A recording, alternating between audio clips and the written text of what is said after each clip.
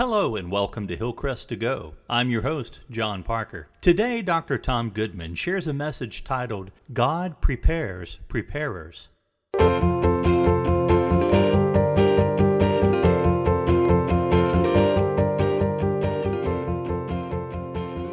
First, our scripture reading followed by an important message from Dr. Tom Goodman.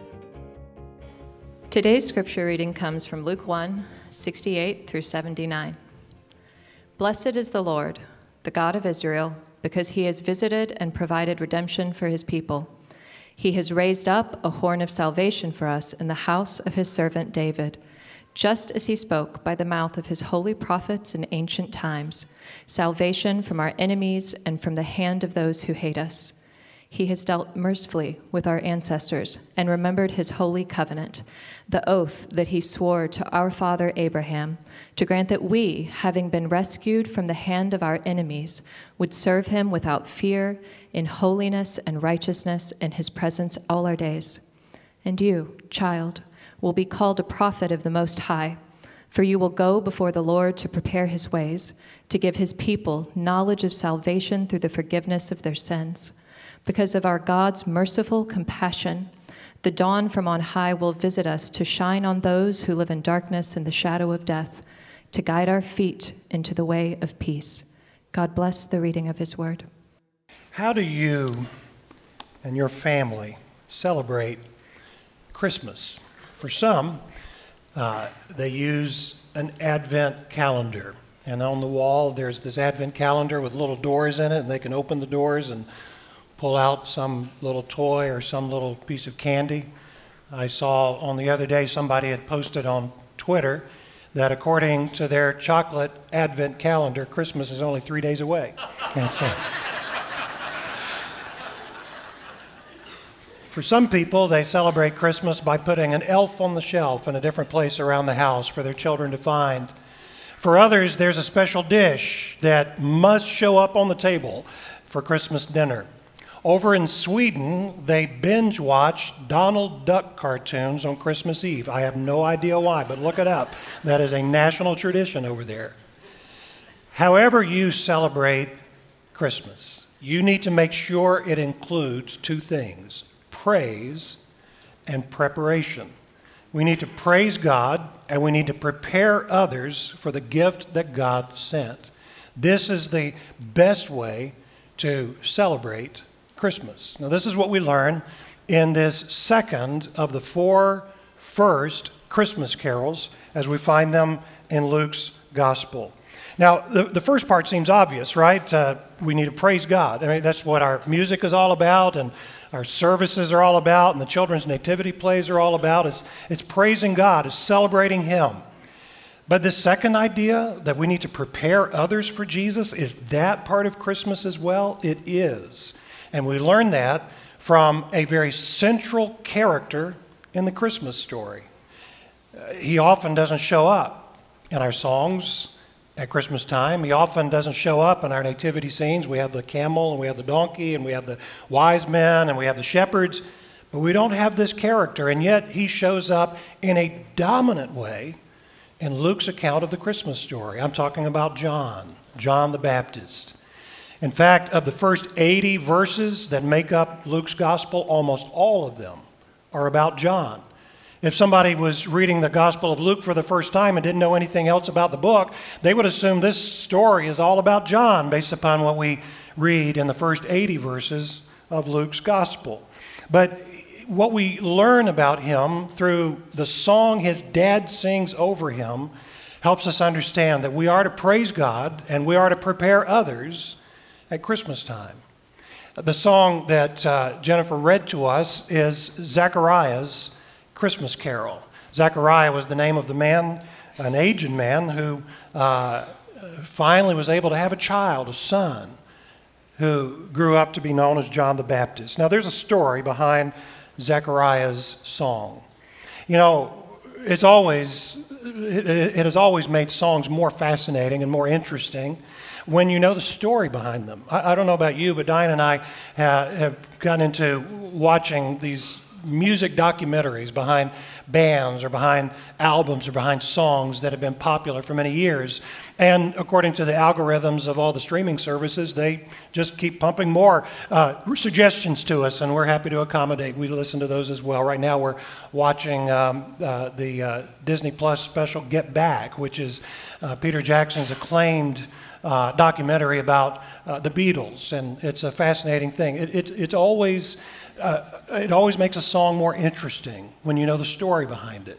I mean, that's the way it is with songs that we sing in here. For example, It Is Well With My Soul. You know the story behind that song, I imagine. It was written by a heartbroken man in the 19th century. His name was Horatio Spafford. He boarded his wife and 4 daughters on a steamship bound from the United States to England, but a great storm came up and the waves engulfed that ship, and only his wife survived. His 4 daughters were drowned out at sea. His wife sent a telegram back to her husband and told him the heartbreaking news, and he immediately got a ticket for a steamship to join her in England. And then we got to the spot where the ship carrying his daughters went down. He began to write out these words: "When peace like a river attendeth my way, or when sorrows like sea billows roll, whatever my lot, thou hast taught me to say, it is well with my soul." We love the lyrics of that song, but the song becomes even more meaningful to us when we understand the story out of which it comes. That's true not only for an old song like that, it's true for the modern praise song, The Heart of Worship. Matt Redman wrote this song after his pastor told the congregation that the leaders of the church, they were just going to shut down prepared worship and the instrumentalists on the stage for a while. He had become concerned. He had become convinced that too many people in his congregation had become worship consumers instead of worship producers. They'd come into the room to sort of evaluate and critique that which was going on the stage. That's where the worship was, and they were just observers of it. And he got concerned about that, and the elders of his church got concerned about that, and so he told the congregation, when you walk in here next week, there won't be any musicians on the stage. There won't be any prepared music. There won't be an order of service.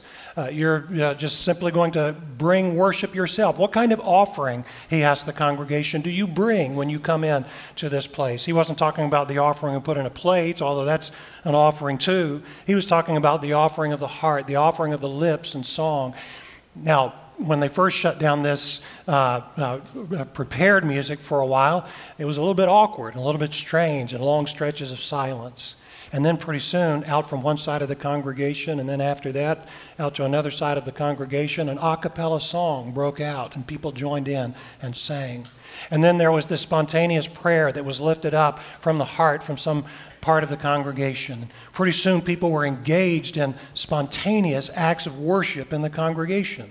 And after a while, the elders reinstated the prepared worship and the instrumentalists and the order of service, but there was a different heart to it. There was a different feel to it because they had become worship producers instead of worship consumers. And out of that experience, Matt Redman wrote these lyrics: "When the music fades and all is stripped away, and I simply come, longing just to bring something that's of worth that will bless your heart. I'll bring you more than a song, for a song in itself is not what you require. You search much deeper within through the way things appear. You're looking into my heart. I'm coming back to the heart of worship, and it's all about you. It's all about you, Jesus. I'm sorry, Lord, for the thing I've made it, when it's all about you. It's all about you." We sing those lyrics because we like the lyrics, but then we understand the story out of which those lyrics came, and those lyrics become much more meaningful to us. This is true when it comes to this song that we began with today as well, Zechariah's song. The words are profound, the words are interesting, but there's a story behind this song. The man who first sang it, Zechariah, he was a priest. Now, in those days, it wasn't a full-time job because there were so many priests to share the responsibilities. And so men would come typically 2-3 times a year to spend a week in the temple in Jerusalem, and there they would have their responsibilities. In fact, that didn't even solve how to assign out the priests to different places. And so they drew lots to determine who would do which assignment, who would do which responsibility in the temple. And it was on this day, on this week that Zechariah had in the temple, that it was his by lot to go into the holy place. That's the court of the priests, right next to the most holy place. And he was to light incense as the act of worship. Incense, according to the Old Testament, is a symbol of prayer. Just as those curling wisps of smoke lift up from the incense plate, in the same way, God's people lift up prayers before the throne of God. That's what we find in the book of Psalms. It's also what we find in the book of Revelation, that prayers are incense before the Lord. And so Zechariah was lighting this incense as a symbol of the prayers of God's people being lifted up. What were the prayers of God's people being lifted up at this time? I imagine what they were praying for was deliverance, for rescue. You know, in between the last page of the Old Testament and the first page of the New Testament stand 400 years of divine silence. The last page of the book of Malachi to the first page of the book of Matthew in your Bible, there's a 400-year silence where God did not speak like he spoke to the prophets of the Old Testament, like he spoke to the apostles in the New Testament. And during that time, God's people were invaded by one outside force after another. And I'm sure that they prayed over and over again for God to come and deliver them from these oppressors. And so I imagine this incense that was being lifted up was a symbol of all these prayers for several centuries being lifted up to God.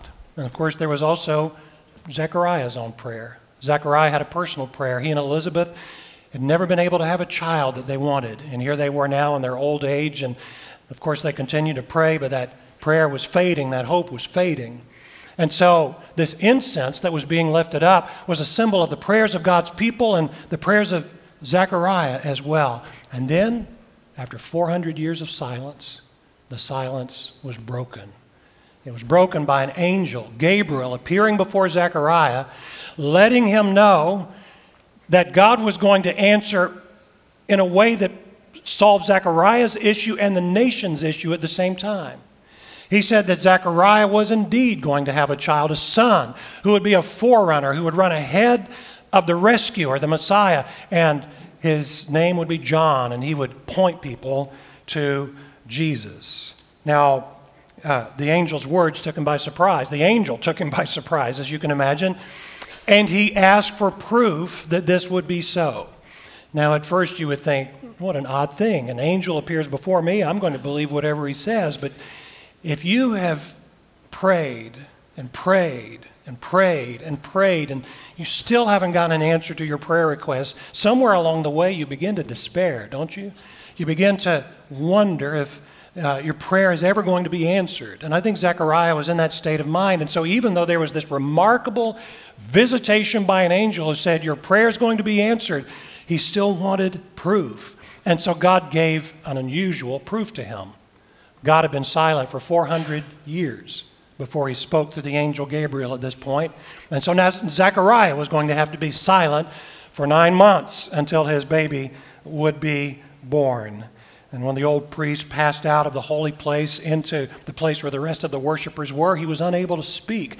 And the people knew that something supernatural had taken place when Zechariah was so close to the most holy place, the very presence of God.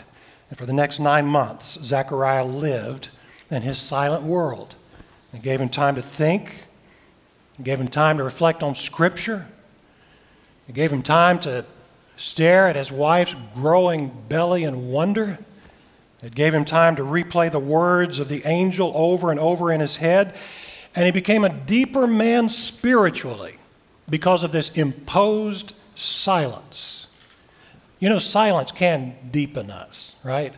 When we email too much or post on social media too much or yak too much, it's hard to go deep into any particular subject. But when we get silent, we can go deeper. You know, Charles Simeon was a Methodist pastor of the 1700s, and he was a very popular speaker, and somebody asked him one time why he didn't accept more speaking engagements, considering how many times he got invited somewhere. And here's what he said: I compare myself to bottled small beer. Being corked up and opened only twice a week, I make a good report. But if I were opened every day, I should soon be as flat as ditch water. Zechariah was bottled up for 9 months, and when he was uncorked, he made a good report. That's this song that we see in Luke chapter 1, this song that burst out of him. This song burst out of him on the 8th day, which was the day of the naming ceremony for his son. Everybody gathered together, and they asked what they were going to name the boy. And Zechariah had been told by the angel Gabriel that he was to be named John, but he still wasn't able to speak. And so it was Elizabeth who said, his name is John. And everybody sort of objected at this point and said, of course his name is not going to be John, it's going to be Zechariah. This is a son born in your old age, it's going to be Zechariah. Zechariah called for a tablet, and he wrote, his name is John. And as soon as he wrote that out, he could speak. And as soon as he was able to speak, he sang this song that Jennifer read to us just a moment ago. Now, his song has 2 stanzas, so to speak. The first stanza was addressed to God, and the second stanza was addressed to his little boy. The first stanza tells us that we need to praise God for the deliverance that Jesus brings. The second stanza tells us that we need to prepare others for the deliverance that Jesus brings. I want you to write both of those things down on your sermon notes. Your sermon notes are in your print bulletin. If you'll pull them out, you'll probably need them as we refer to some of the verses that are included in there as well. So write in your sermon notes this first point. Praise God for the deliverance that Jesus brings. Praise God for the deliverance that Jesus brings. Now that's what we learned from the first stanza of Zechariah's Christmas carol. The first stanza, so to speak, is found in verses 68 through 75. The old priest Zechariah knew that his son would grow up to point people to the Messiah. And so he sang in praise for that Messiah that John was going to point to. In verse 70, when he declared that God had raised up a horn of salvation for us, he was not singing about his son at that point. He was singing about the Messiah that his son would point to. The Messiah was referred to as the horn of salvation. An animal's strength, an animal's forcefulness are concentrated in its horns. Jesus was all of God's strength and all of God's forcefulness concentrated together. Jesus would come and bring about rescue. Jesus would come and help us understand who God is. He is then the horn of salvation. And we find here, as Zechariah continues to sing, that in verse 70 he said that God had raised up this horn of salvation to fulfill prophecy from long ago. I don't know if you've ever sat down and done a study of all the Old Testament prophecies that Jesus fulfilled in his coming. I mean, just look at Psalm 22 or Isaiah 53. These are profound prophecies that were fulfilled in startling detail by the life of Jesus. The Jewish Christian scholar Alfred Edersheim found 456 Old Testament verses referring to the Messiah, and Jesus fulfilled them all. Zechariah went on to say that Jesus would not only fulfill the prophecies, but he would fulfill the promises. In verse 72, the old man said the Messiah was coming to complete a covenant. A covenant, what is that? It is a contract. It is a pact. It is an agreement between two parties. You are buying a house or you're selling a house. You enter into a contract with the other person, the other party, and you're going to give a certain amount of money and they're going to give you a house that's in good shape. There's a contract there. What kind of contract is being referred to here? Well, God had made a number of promises to his people in the Old Testament, that he would be with them, that he would rescue them, that he would stand beside them, that he would strengthen them. And the Messiah, the coming of Jesus, was God's way of fulfilling all of those promises. So why was God going to raise up this horn of salvation in fulfillment of prophecies and in fulfillment of promises? We find in verse 74 that Zechariah said it was to rescue us from the hand of our enemies and to enable us to serve him without fear. Rescue and service. To rescue us from the hands of our enemies, to serve him without fear. Well, that's the Christian life in a single sentence, isn't it? Rescue and service. We read in this place, in this verse, that verse 74 says that God has rescued us from the hand of our enemies. Of course, Zechariah didn't know how that was going to be fulfilled, but you and I know the rest of the story. We know that Jesus came to rescue us from our spiritual enemy, our accuser, Satan, by dying on a cross to take away our sin, the guilt of our sin, and the eternal punishment we deserve for our sin. God rescued us from the hands of our spiritual enemy by having His Son die in our place on a cross. We are rescued in that way.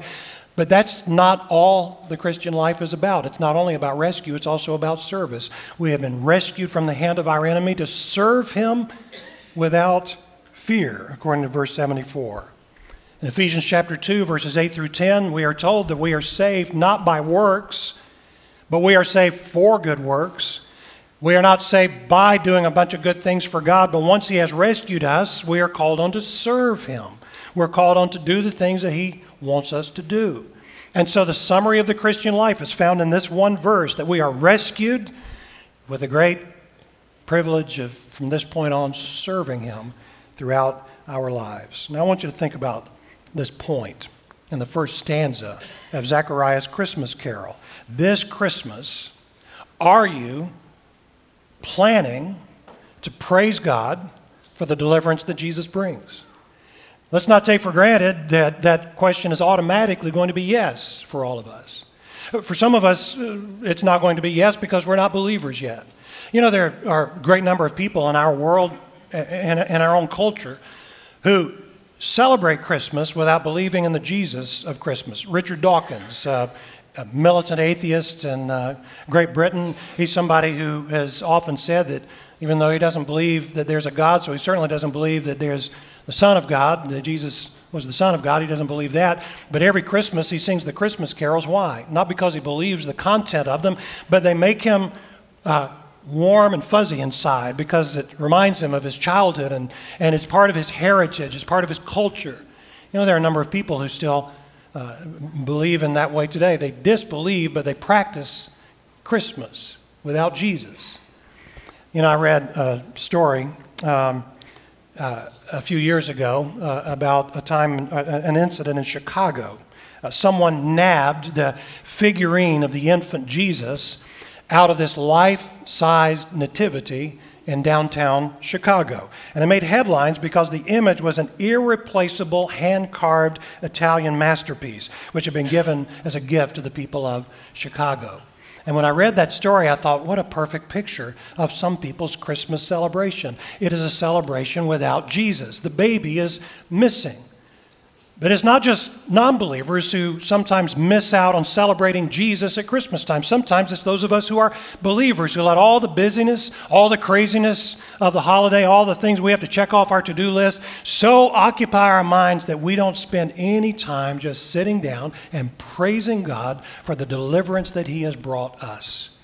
According to the first stanza of Zechariah's Christmas carol, that's the thing we need to do at Christmas time. We need to praise God for the deliverance Jesus brings. Here's a second thing I want you to write down in your notes, though. Prepare others for the deliverance that Jesus brings. Christmas is a time to praise God for Jesus, but it's also a time to prepare others for Jesus. And that was on Zechariah's mind too, as you can see in the second stanza of his song, as we find it in verses 76 through 79. Now, as verse 76 begins, notice how the old priest turns his thoughts to his own son here. In the first stanza, the first set of verses, he's singing about the Messiah. But now he's singing to his son. And he looked down at this unexpected blessing of his old age, bundled up in his arms. He's saying over his son about his hopes and his expectations for him.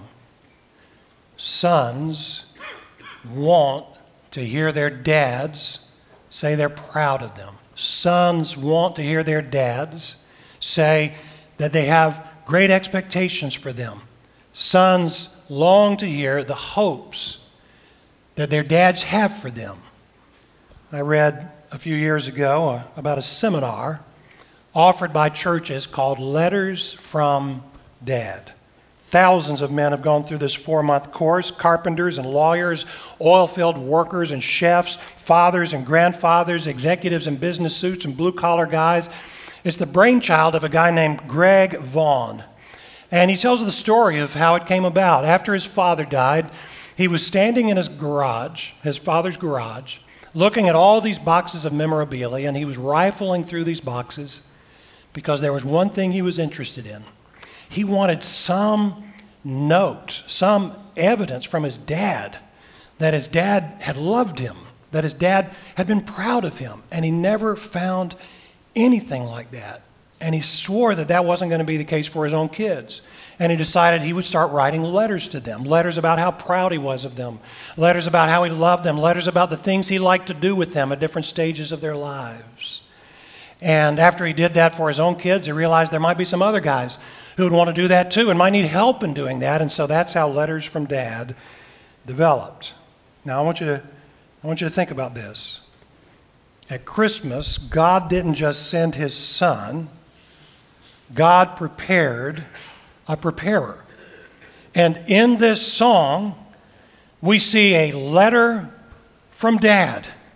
In this song, Zechariah is singing directly to his son John about his hopes for him and what he expects him to do in his life. Look at verse 76. And you, child, would be called a prophet of the Most High, for you will go before the Lord to prepare his ways. And that's, of course, exactly what John the Baptist did. He prepared the way of the Messiah. He pointed people to Jesus.